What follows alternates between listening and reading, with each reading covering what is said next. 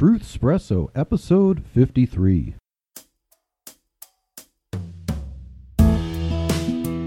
Face it, we all would rather sleep in this morning. That's why God gave us espresso, to kickstart our zombified corpses into hyperdrive. And now, giving your mind and soul the morning shot of truth it craves. This is Truth Espresso with Daniel Minnick.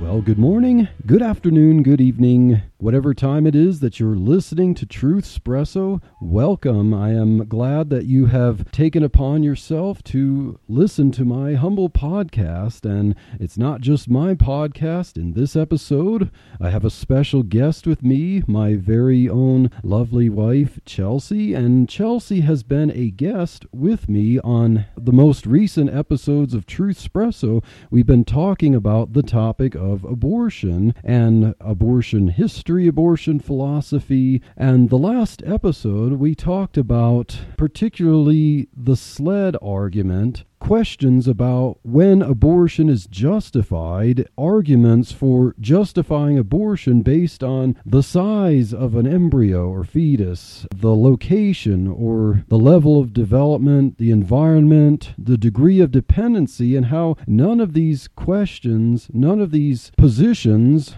justify abortion, because everything always goes back to the question of what is the unborn, and how if the unborn is a full human being with its own autonomy, then just as we have the right to life, the unborn as a full human being with personhood should also have the right to life, and size, level of development, environment, and degree of dependency are not valid reasons to override the right to life of the unborn. But in this episode, we're going to shift over from some of these simple questions to get into really hard cases, very deeply troubling and emotional cases, cases that involve wrongdoing that would seem to lead to abortion as a justifiable response. So particularly, these hard cases are usually rape,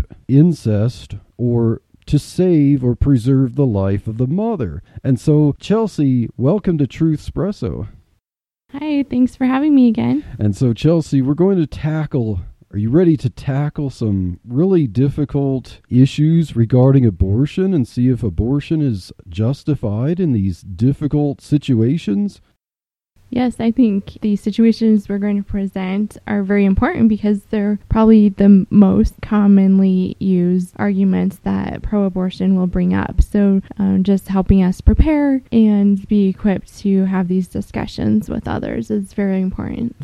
Okay, so Chelsea, I mentioned three of the difficult cases: rape, incest, and the life of the mother. And so let's start with rape. I mean, it's kind of hard to talk about the subject of rape. It's not just a crime, but it involves a lot of emotional distress on the part of the victim or the survivor. And so if someone is forced to carry, or a woman ends up being pregnant as a result of something she didn't even choose. I mean, we're not talking about a consensual act here. We're not even talking about an accident between girlfriend and boyfriend or husband and wife that they weren't expecting a pregnancy. We're talking about a woman having her rights violated by a crime, an infiltrator violating a woman's body. I mean, this is where a lot of pro-life people might get a little bit confused and swayed when we're talking about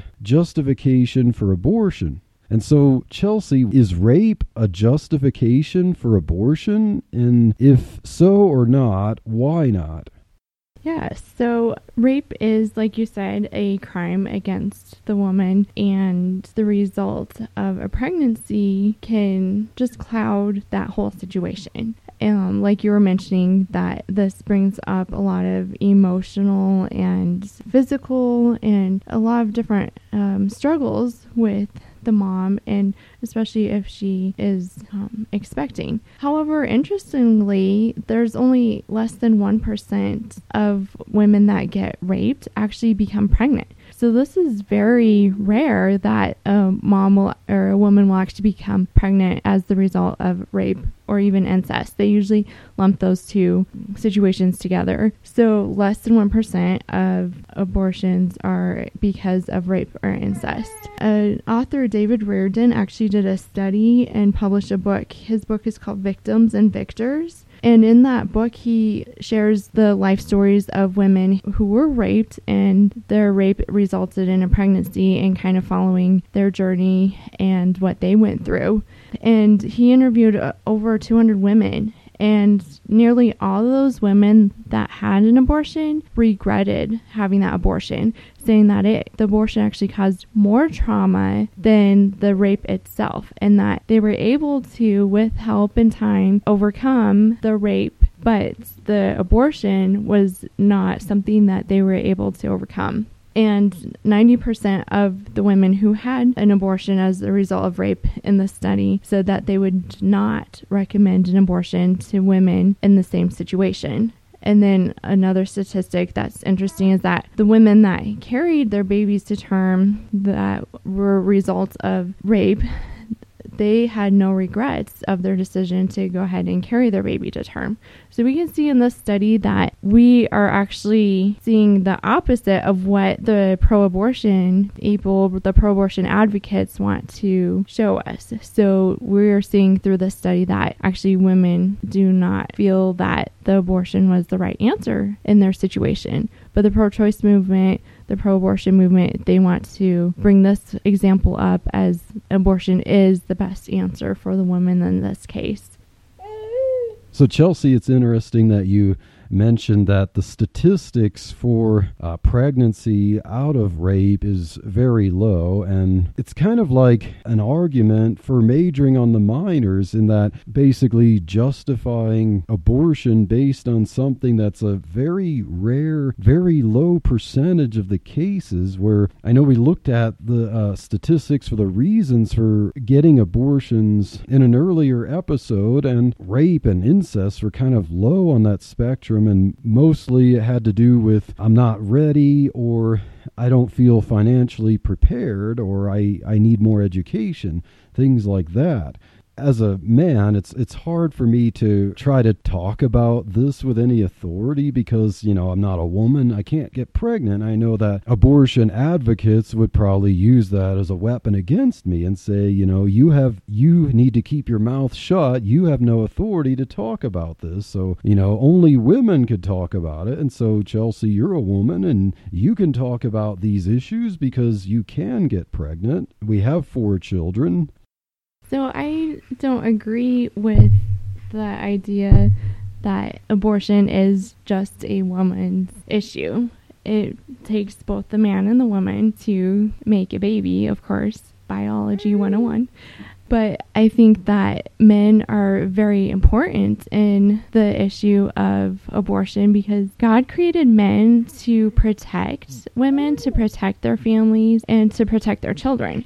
So we need men who are willing to stand up and protect women and not abuse their authority in the case of rape and overpower women in the case of rape. But if you think about it, we have 2 examples of using your authority or abusing your position. So if a man rapes a woman, he's abusing his power position by committing this crime against a woman. But in turn, if a woman goes and seeks an abortion, she's using her power and authority over this unborn baby. So there are 2 victims in that case when we really only need 1. So if we take abortion out of the picture, then there's a lot more room in healing for that woman. And again, just going back to the importance of the role that a man plays in the whole abortion debate. And that I think that it's very important, and it's not just a woman's issue because we need both men and women to stand up for the unborn. Well, amen there, Chelsea. We need men and women to recognize what the issue is all about. And kind of as an aside there that I brought up about men not being allowed in some cases to talk about the issue of abortion because that it's considered a woman's issue. You mentioned that it takes two to tango. It takes a man and a woman to create a baby. So it's not like the baby just generated inside the woman from nothing or from only the woman's anatomy. And to parallel that, I know it's another hot button issue today to talk about slavery, say 150 years ago, but to bring up that example and think about authority to talk about the issue, like could only slaves, could only, in America, the African Americans who were actually slaves have the right to talk about the issue? Like, let's take, for example, even in England, William Wilberforce and John Newton, John Newton found himself in slavery even as an Englishman, and John Newton and William Wilberforce were both Caucasian British men, and they led the fight to outlaw slavery in England, and I think of some of the abolitionists in the United States. There was William Lloyd Garrison and Lysander Spooner. They were not slaves themselves, and they were not African Americans, and yet we shouldn't even think of denouncing them and saying, you don't have a right to talk about this issue. If only slaves were allowed to talk about the issue of slavery, then I don't think we can get anywhere into promoting justice. So, you're right that the issue of abortion is both a man and a woman's issue because we're talking about the question, what is the unborn? Back to the case of rape, let's think of the situation that we're dealing with. Yes, we have a woman who is a victim, and we have a man who is a perpetrator and a criminal. So in the case of rape, how do you resolve that to promote justice? If a man penetrates a woman against her will, does that give the right to kill the baby? Did the baby do anything wrong? Like, how do we resolve that in a way that really can provide healing for the victim of this situation, which really is the woman? And is there any problem with abortion that would result in not really promoting justice in that situation of rape? Right. So if we view abortion as the answer to the case of rape, then basically we're punishing the unborn for the crime that the father or this man has committed. So that isn't even justice. That wouldn't even make sense if we base our justice system on truth and what's right and wrong. The person that should be punished is the rapist. And not only that, I think it helps with the healing process for the mom if she sees the person that caused that offense against her actually have justice brought to him, that it can provide healing for her. So I think in the case of rape or incest, that the punishment is due upon the rapist. And unfortunately, we see Planned Parenthood actually covers up a lot of these cases of rape and incest, especially with younger girls. We've seen cases where young teenage girls, they're pregnant out of incest, and the father drives them across state lines to get an abortion. Well, a few months later, here she comes back again at the same abortion clinic. Eventually, they're catching on, okay, this person keeps bringing this young 13-year-old girl to the same clinic over and over, but Planned Parenthood is going to get flagged if they report this. So we see a lot of unreported rape and incest cases with Planned Parenthood just covering that up, which is unfortunate because then we've got these perpetrators out there that can continue doing this harm to these girls, to these women, and they aren't being charged. So I think there's so much confusion. There's so much going on with the case of rape and incest. And that's kind of what the pro-abortion people want. They want to have this sort of smoke screen to make it seem like, oh, well, we need to have the service for these women out here. But then again, if we go back to the statistics and we see, well, just less than 1% of women are actually seeking an abortion because of the result of pregnancy from rape or incest. Right, Chelsea. And I would think that having legalized abortion for this reason, for rape and incest, would seem to encourage more rape and incest because, as you said, it would cover the tracks. It's almost like giving a hat tip toward those activities to say, hey, here's a way to resolve that and to allow it to continue by killing the results of it. And then, of course, dealing with, in the case of rape, dealing with the emotional struggles and issues of the usually young girl in this case where, she's trying to figure out what really is true and what isn't. She actually can be trying to figure out if she's really at fault or not. I mean, the emotions of this can cause some young ladies to think that they have an obligation toward this rapist, like, I'm not being responsible unless I, love him and marry him, and really don't understand how selfish he was and how much of a crime this was, and how that she is not at fault in this. And so I would think that the justifiable solution to this, the one that promotes true justice, would be to protect her, counsel her, give her the appropriate therapy to help her to realize that none of this was her fault and that she needs to heal from this. But if we introduce the issue of abortion into this and encourage her to get an abortion, she might actually have enough pressure on her to think that the way to resolve this is to get an abortion, because it might be mentally agonizing for her to think that the genetics of the rapist is inside her. This child is going to be half the features of this rapist. If she looks at the face of this child, it's going to remind her of that horrible act, and that's going to cause a lot of emotional trauma. But I think that's something that, as long as she understands and she can be counseled to understand who really is at fault. It's a crime. The rapist committed a crime against her, and that she's the innocent party, and that she just needs counseling and care to get through this. But then it's kind of like to add insult to injury to introduce abortion for this victim of rape, then to be pressured into consenting to an act that would end up killing the child. And so now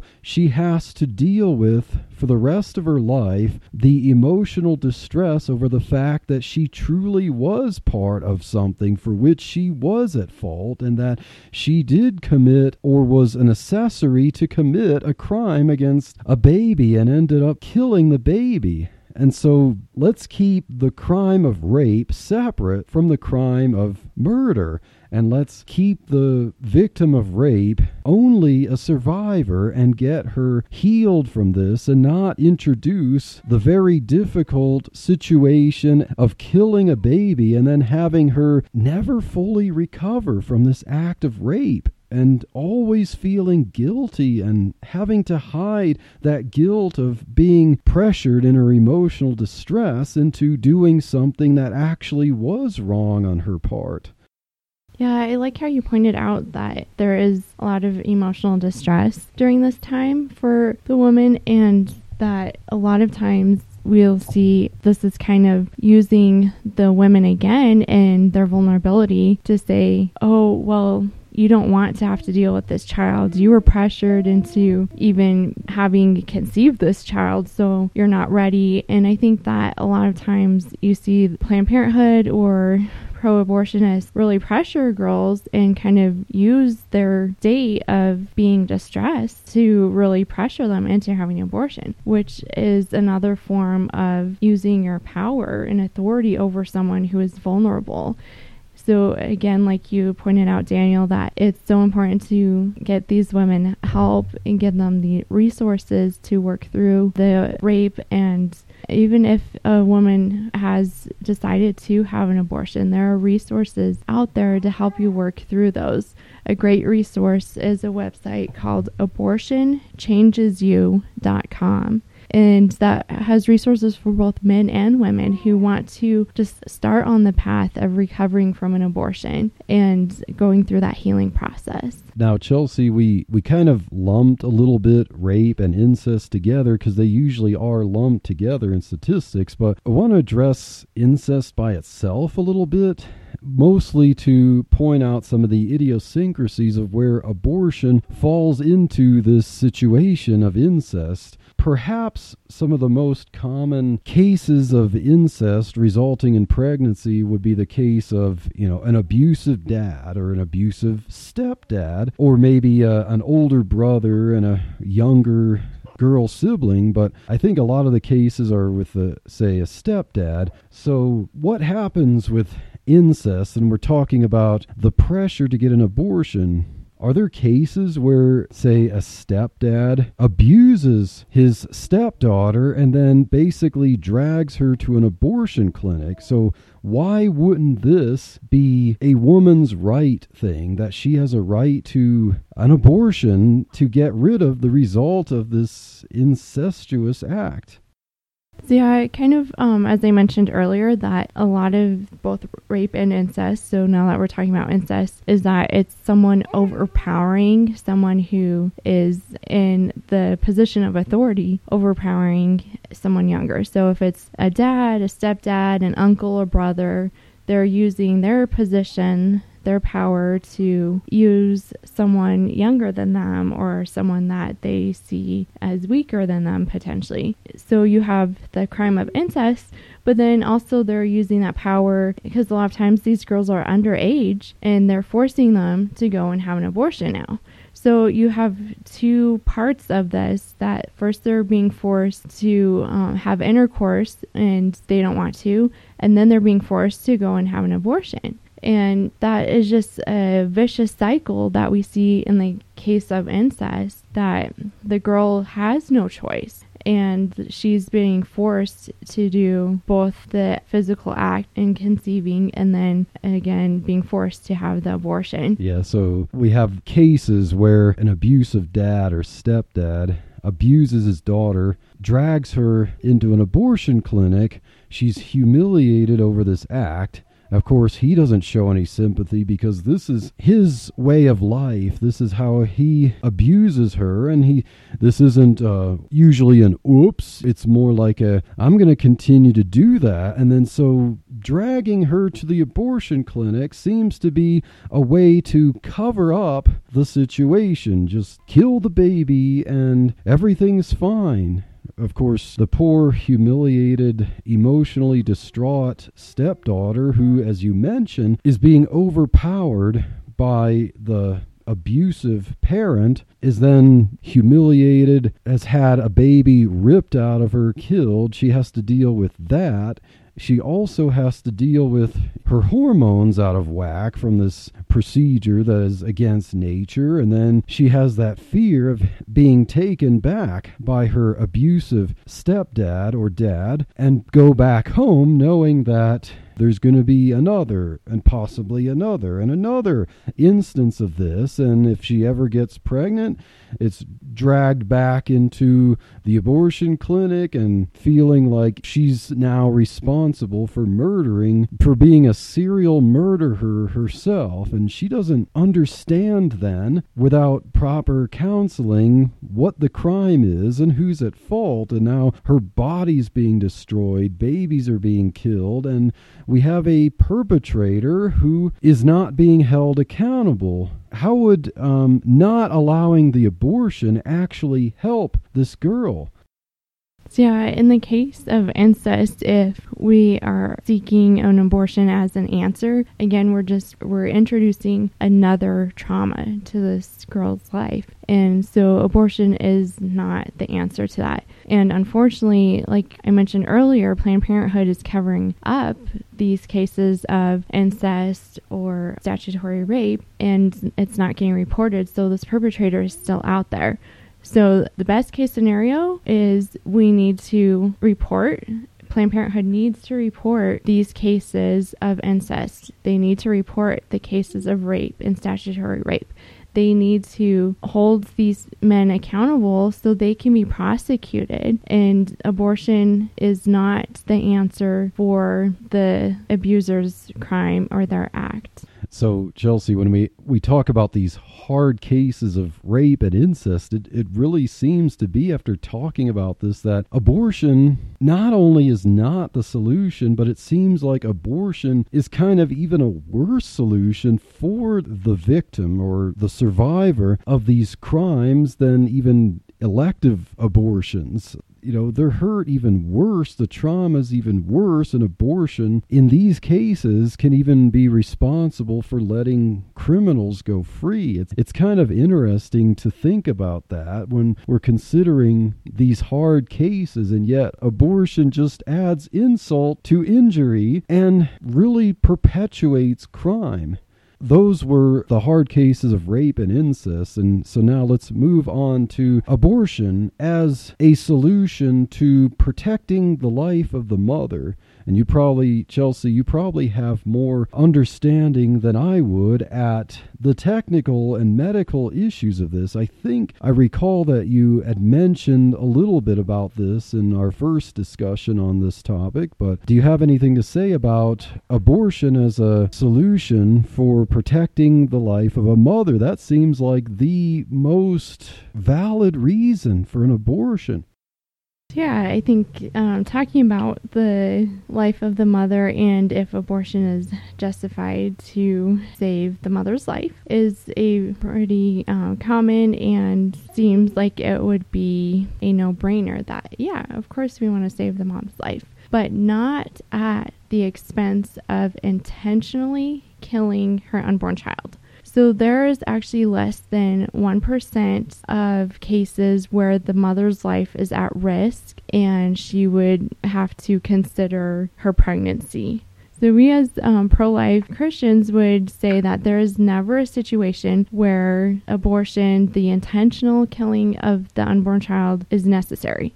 So in these cases where the mother's life is at risk, if you consider cancer, breast cancer is the most common type of cancer found in pregnancy.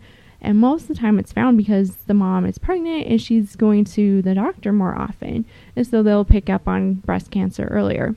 Well, with all the advances in technology, with medications, with treatments, they have been very successful in treating breast cancer during pregnancy and have had very little adverse outcomes with the unborn. So there is no justification for actually the intentional killing of the unborn child in order to save the mother's life during the breast cancer. One cancer that can be quite aggressive but very rare in childbearing women is uterine cancer. Uterine cancer does require surgical removal of the tissue there, which can result in the loss of the baby's life. But in this case, we're not intentionally going in and killing the child. Of course, we're trying to save both the mother and the baby. So depending on how far along the pregnancy is, they can deliver the baby early and then treat the mom. Or if the pregnancy is really early and the baby hasn't had time to grow inside the womb, then there could be the potential for loss of that baby during that treatment. But again, we're not going in and intentionally killing that baby. This is just an effect of helping the mom so she will actually live. So that was one of the cases that you'll see where treating the mom could result in the death of the unborn. Another example that's probably the most common example you'll hear people bring up is ectopic pregnancy. An ectopic pregnancy or tubal pregnancy is when the pregnancy implants anywhere outside of the uterus. Most commonly, it's going to implant in the fallopian tubes. It can implant in the ovaries or sometimes even in the stomach, like outside of the uterus again. The problem with the pregnancy being implanted outside of the uterus is that the gestational sac continues to grow, and the fallopian tubes, especially if it's implanted in there, are very small. It's the diameter of one of your hair follicles. So that's very small. If you think of this baby and the sac continuing to grow, it can rupture that fallopian tube and cause the mother to bleed to death. So this is the worst case scenario of an ectopic pregnancy. So usually what happens in an ectopic pregnancy is that because the fertilized egg has implanted into the fallopian tube, that's not where it belongs. if it plants in the stomach or in the ovaries. Those are not where the egg belongs either, the fertilized egg.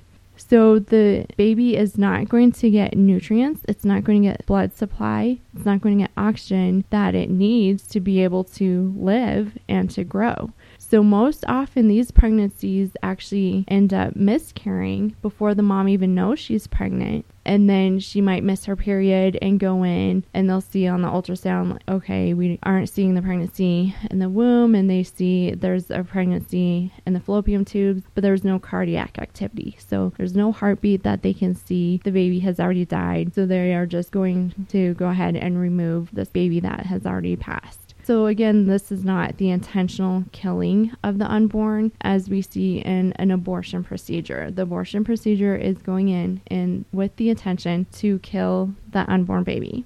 So ectopic pregnancy, interestingly, has increased in occurrence, according to the Center for Disease Control, by over 500% since the legalization of abortion. So originally the thought was, okay, if we keep doing chemical abortions, we have surgical abortions, we're going to see ectopic pregnancies decrease, and we're going to be doing these to help save the mother's lives, and abortions are safe. But with that statistic, women who have one abortion are more likely to have an ectopic pregnancy. And women that have had more than one abortion have an even greater chance of having an ectopic pregnancy, because I know we talked about the different types of procedures, but when they're scraping the uterine lining to get all of the pregnancy out, that can cause scarring in the uterus. And so sometimes the mom is going to have effects from that, and she's not going to be able to have improper implantation of that embryo. So again, we see these cases of the life of the mother where pro-abortion people are trying to say, okay, we need to consider the life of the mother versus the life of the unborn. But from the pro-life perspective, we're saying there isn't this versus. There are two lives here. We're going to protect both of them to the best possibility we can. Sometimes that ends up resulting in the infant's death, but that is not the goal, and we're not intentionally killing the unborn. And so then one last example, because Roe v. Wade, they have the clause in there about the health of the mom. So people take that to an extreme of what health actually means. Recently, there was a mom I was aware of that actually sought out an abortion because the mom had severe morning sickness. She was throwing up often throughout the day, and she couldn't handle that anymore, so she went and had an abortion. Again, the intentional killing of the unborn is never the answer. That's just going to be causing more trauma, and introducing that into the mom's life is not necessary. Yeah, I was thinking of that, Chelsea, about Roe versus Wade, and because we're talking about the life of the mother as a reason for abortion, but I remembered that something on Roe versus Wade about the clause, the life and health of the mother. And of course, I think it's Scott Klusendorf who says that basically this combined with Doe versus Bolton, it's a situation that it's a hole that's big enough to drive a Mack truck through, I think is how Scott Klusendorf puts it, because now with a society that is so focused on philosophy and psychology against absolutes, it's like health can mean anything. Even like you have a bad hair day, that's your health. And so if a mom is just not prepared to take care of a baby, then the baby is destroying her health, i.e. her mental health. And so therefore there's justification for abortion on pretty much any grounds, if you can call it the life and health of the mother.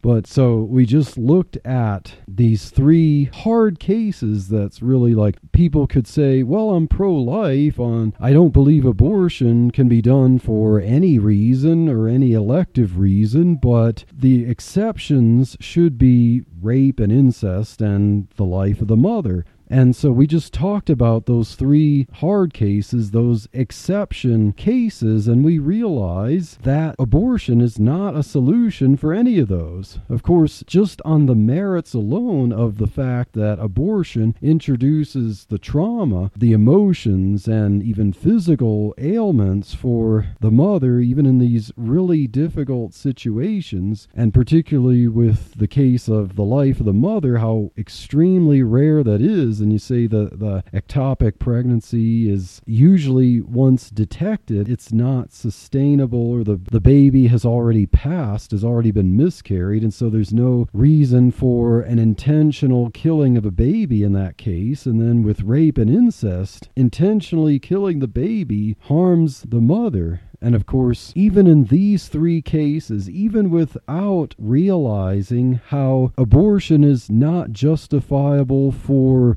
the after effects, the side effects, if you will, we still ask the question, as we did in the last episode, what is the unborn? So because of rape, is it justified killing a child? It's still a human being, and it has a right to life, and there should be an alternative for that. And the crime is jeopardized if you kill the evidence.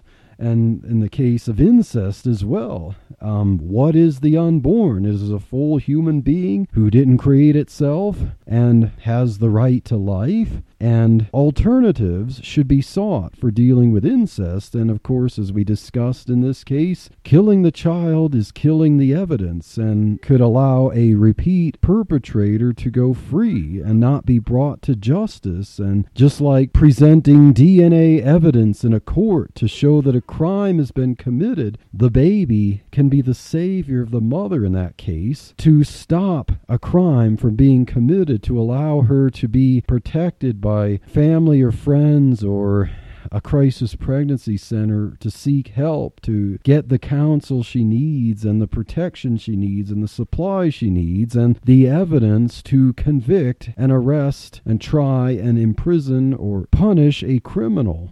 And then with the life of the mother, abortion is not a solution to that either.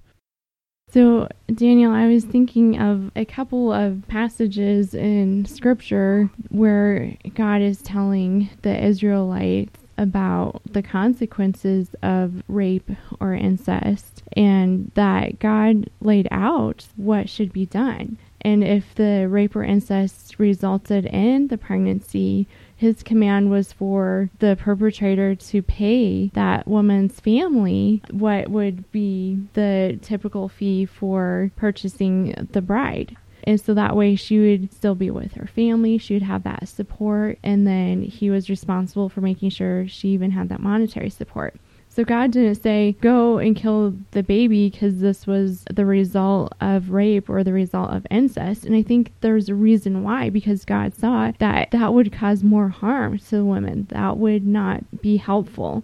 So God laid out, even in his word, what should take place that would bring healing to that mom. She needs to be with her family. She needs to have that support and that care and that love around her. And in today's society, we're doing the exact opposite of that.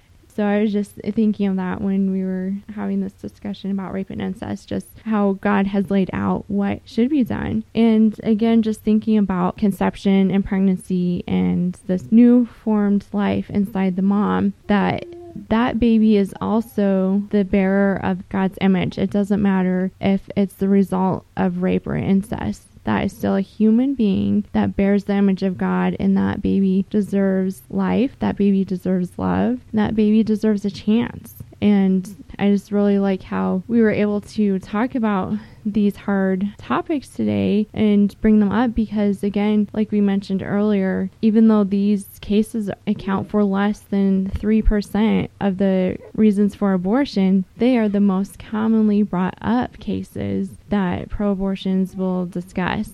So just hopefully this will help equip you with information and some thoughts about how to approach these different topics. Well, amen, sweetheart. The Bible shows the mind of God, and it makes perfect sense. You punish the criminal, you protect and provide for the victim or the survivor, and you preserve life. because all life is precious and all human beings are created in the image of God, even if they're the result of a crime like rape and incest. And thank you, Chelsea, for those wonderful thoughts from the Word of God, and thank you for all that information, and so we could see clearly that even in these really difficult situations, abortion is not a solution, nor is it even desirable. And the consequences from it are felt long and wide and are lifelong. And so I hope that this episode has enlightened your thinking. And if you considered yourself pro-life and you thought or were confused about how to handle the issue of rape and incest, or the life of the mother, thinking that those were valid reasons to get an abortion, even if you detested abortion, but now you realize that you can be 100% pro-life, and that rape and incest or the life of the mother are not legitimate reasons for killing a child. And we need to remember to answer the question, what is the unborn? That really is the crux of this entire debate, and under all circumstances, we have to keep asking that question, what is the unborn? And if you can't do it to a toddler, you can't do it to an earlier stage of development, such as the fetus in the womb, which is a full human being. And there are solutions to difficult situations, valid solutions, but none of them are taking the life of an innocent human being who is made in God's image. And so I invite you to stay tuned for the next episode of Truthspresso, where we will go down the rabbit hole and talk about philosophy and address the bodily autonomy arguments. Even people who support abortion, who will agree with us that life begins at conception, that the fetus is a full human being, and that it really does have the right to life, but the bodily autonomy argument basically says that a certain argument for the autonomy of the mother's body overrides or trumps or is higher of a right than the actual right to life that a full human being possesses. And so I look forward to talking about that with you, Chelsea, and I hope our listeners look forward to hearing a discussion about dismantling the bodily autonomy argument.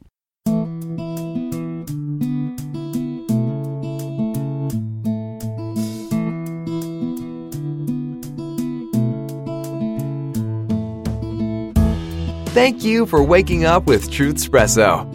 Good morning, and God bless your day. Hey friends, Daniel Minnick here again.